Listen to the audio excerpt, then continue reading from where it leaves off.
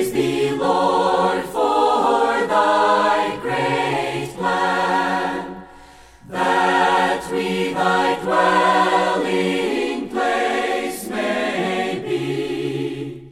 Welcome to Life Study of the Bible, a presentation of Living Stream Ministry. Witness Lee, a servant of the Lord for over 7 decades, culminated his ministry with a 21-year book-by-book exposition of the entire Bible, which he called Life Study. This Life Study is the basis for our program today and includes short portions of the spoken messages given by Witness Lee. Now, let's join today's program. In this life study of Romans, we see all that we have in Adam. We also see all that we have in Christ. All we have in Adam is but sin and death. I in Christ inherit life and righteousness.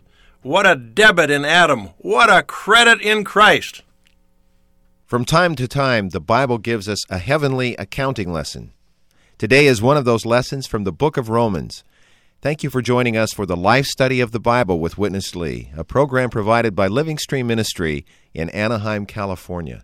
And Dick Taylor has found his way back to our studio for more fellowship now on the book of Romans. Dick, welcome back to the Life Study of Romans. Thank you. I'm happy to be back for this wonderful life study. We've been seeing that there's a major shift, Dick, in Romans chapter 5. A shift from the realm of man's doings and deeds to the man himself, his person. Give us a brief recap of the point of this change in focus in Romans. Romans 5:12 is a very clear verse. Therefore, just as through one man sin entered into the world, and through sin, death. Thus death passed on to all men because all have sinned. This verse marks a great turn in the book of Romans. Up to this point, we see merely man's behavior, man's deeds, man's condition, man's position is affected and changed. Even because of the work of Christ on the cross, man's position, his condition, his outward situation has been completely settled. The first 4 chapters of Romans make it clear that through the redeeming death of Christ, man has been forgiven and cleansed and justified and sanctified and reconciled objectively. So up to this point, man's deeds and his actions and his behavior has been touched. But the person of man, man himself, has not been touched. So now we come to this great turning point. It's kind of like up to this point, we've been dealing with the fruit of the tree, but we have not yet dealt with the root of the tree and the real nature of the tree. Now this whole section changes from Romans 5 through 8 to actually deal with the person of Adam. Here, Paul gives a very sharp diagnosis and a detailed way of how sick man really is, not just in his deeds or behavior, but in his very person. Dick, this transfer or refocus in the book of Romans seems to parallel very much our own experience in Christ, doesn't it? It sure does. When we're first saved, we right away become aware, critically aware, right, of our actions, the things that we're ashamed of. That's true. But at some point in time, that concern begins to gradually, subtly refocus until we begin to realize our problem is really not what we do. Right. It's what we are. That's right. We realize the real problem is not just what we do or what we did, it's us. Let's join Witness Lee with today's life study. From Romans 5:12, there happened a big turn in Paul's writing. In the 4 former sections, what was dealt with was not the person, was not the man, but the man's doings, the man's deeds. Paul, by his writing, has brought us out of that fallen state with all kinds of doings and into a realm that is called the realm of grace, to enjoy God. But this only means the change of a position. nothing changed in man's nature. Nothing changed in man himself. Now, from verse 12 of chapter 5, Paul comes to the man. What can man is? Man now is a person with sin, singular sin, within. And man is judged and condemned, and it's also under the reigning of death. Now, I would call your attention back to what we have seen in the last part of chapter 5. I give you a contrast between the two men and between the two acts and between the two results and between the four reigning things. I gave you all the things already, but now I used another way to impress you. Here you have one column. The column belongs to Adam. And you have another column. The column belonging to Christ. I do believe many of you have learned bookkeeping or accounting, and you do know what is an account with one column full of debits, another column, hallelujah, full of credit. Then let us count. On the debit side, the number one item is Adam.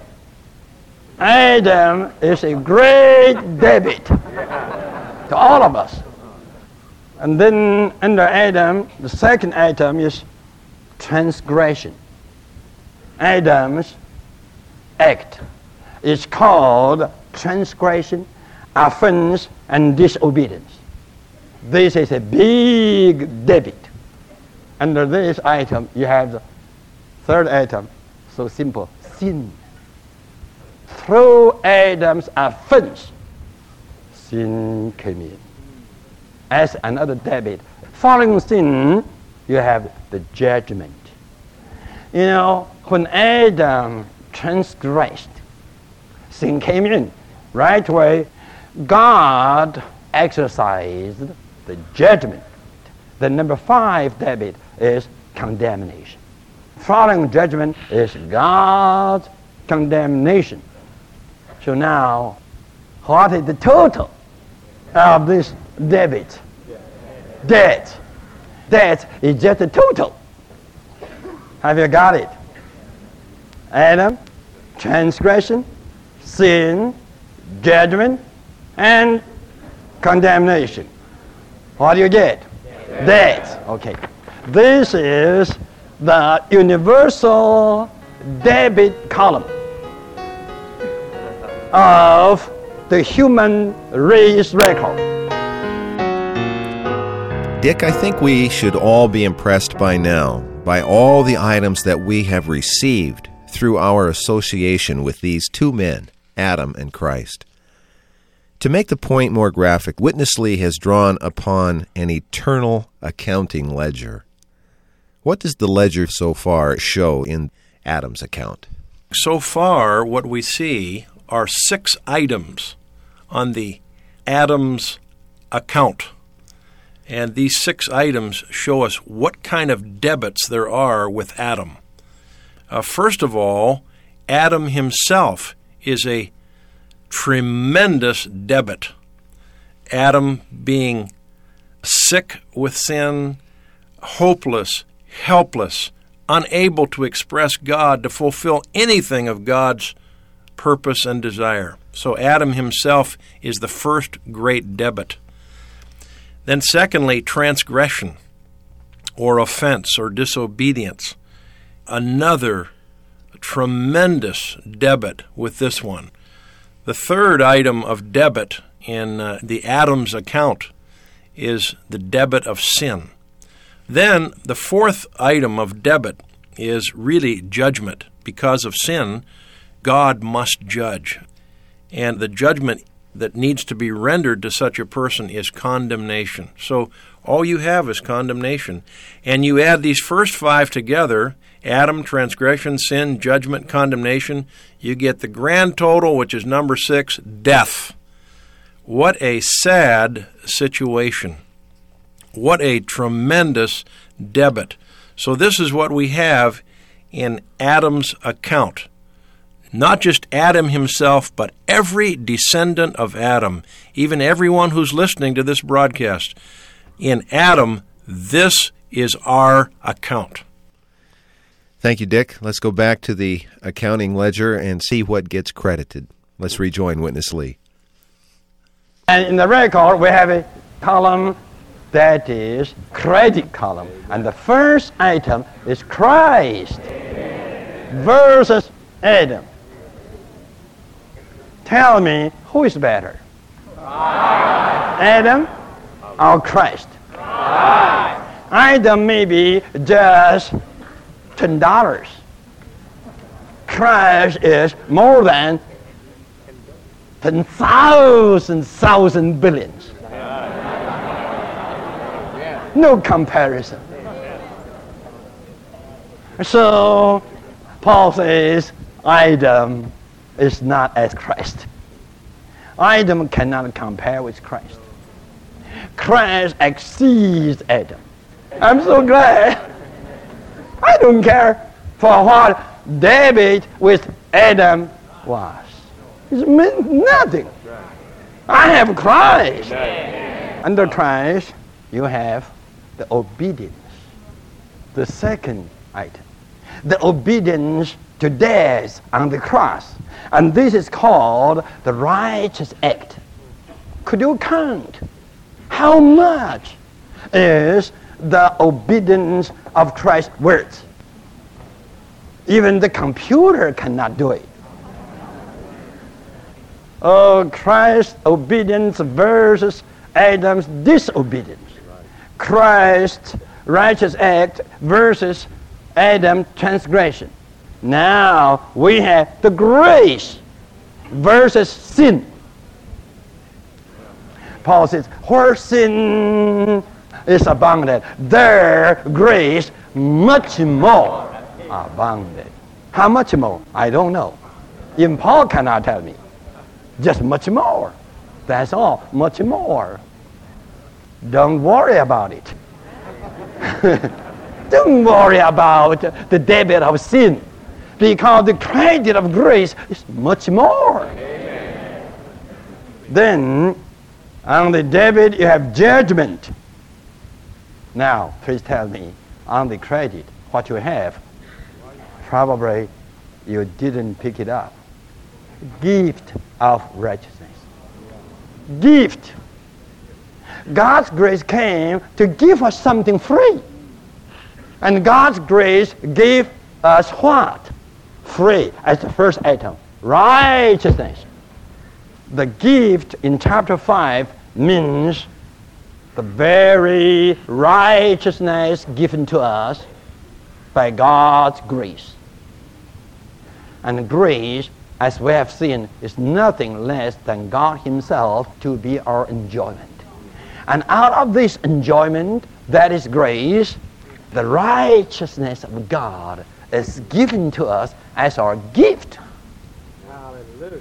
Out of sin, there was judgment. Now, out of grace, there is righteousness. Amen. Righteousness is versus judgment. Righteousness takes away all judgment. I have righteousness. How could you judge me? I'm as right as God is. And how could I be judged? No judgment, as long as I have the righteousness. Praise the Lord. And then, following righteousness, we have justification. Justification versus condemnation. Have you got it? All 5 items versus the debit 5 items. Now, what total you get? Life. Hallelujah. The total on the credit column is life. Okay, let's have a balance. Let's have a balance. Debt on this side, debit. Life on this side, credit. Which is bigger? Say it. And what kind of life is this? Eternal. The eternal life, the divine life, the uncreated life, the unlimited life, the life that sorrows of death, the resurrection life. Well, Dick, we have to praise Him that we were not left in Adam, but there is an entirely new set of books for those who are in Christ. Is that right? That's right. Hallelujah for a new set of books. Hallelujah. It's really wonderful, isn't it, what we have in Christ. As with Adam, we had 6 definite components in that Adam's account, concluding with death. Now we realize there are 6 positive items of credit in the account that's in Christ.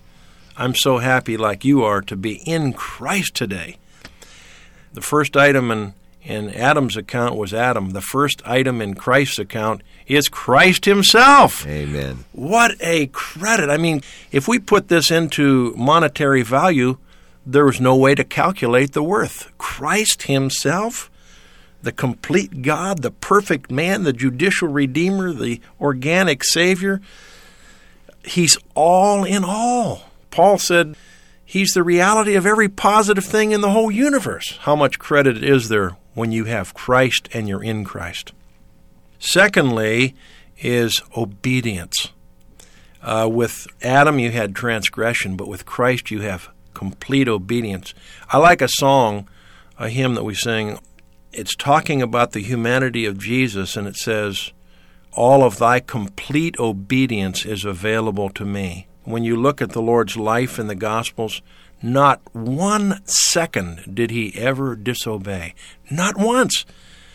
But in Adam, and even we, by nature as sinners, we do nothing but disobey all the time. What a privilege to have this precious account, and that we could be in this person, Christ, and partake of His obedience. Thirdly, we have grace. Oh, grace. Grace is just God to be our enjoyment, our supply and our enjoyment. And in Romans 5:17 it says, much more those who receive the abundance of grace. Wow. And the gift of righteousness. Well, the next item here is the gift of righteousness in Christ's account. So this means that as we enjoy Christ as our grace, we receive Christ as the gift of righteousness. This righteousness is not something you earn. This righteousness is a person you enjoy. I tell you, the most right person in the whole universe is the person who's enjoying Christ as grace. And then the fifth item in this Christ's account is justification. Rather than condemnation, we're justified, approved by God, and we have this wonderful living Christ in us. God can approve us as we enjoy this Christ. And the total of the account in Christ is life, the eternal life, the indestructible life, incorruptible life, the very life of God. I'm so glad that we are in Christ and we are not in Adam. You mentioned a hymn. We have another one I know that many Christians enjoy. All I have in Adam is but sin and death. But I in Christ inherit life and righteousness. I like this accounting. I like this accounting. Let's go back to Witness Lee for the conclusion of our life study. Paul went on from chapter 5 to chapter 6. Here, it is altogether not a matter of the conditions, environments, but of persons. To which person you belong. We don't have two situations. We don't have two states, but we have two persons. We have two men. The first man, Adam, with all the debits, and the second man, Christ, with all the credits. Paul says, don't you know that as many as have been baptized have been baptized into Christ, into a person. You were born in the first person, but you were baptized into the second man. Baptism is to put people into Christ. Amen. It is not a ritual. No, it's not a ritual. It is an act to put the members of Adam into Christ. To make a big transfer. To get you out of Adam and get you into Christ. Amen. We were born in Adam. Now, by being baptized, we have been identified with Christ, especially in his death and resurrection. You have to realize, when we were baptized into Christ, in a sense, we were put to death. Just like you sow the seed into the earth. That means what? To bury it. But actually, it's to grow it.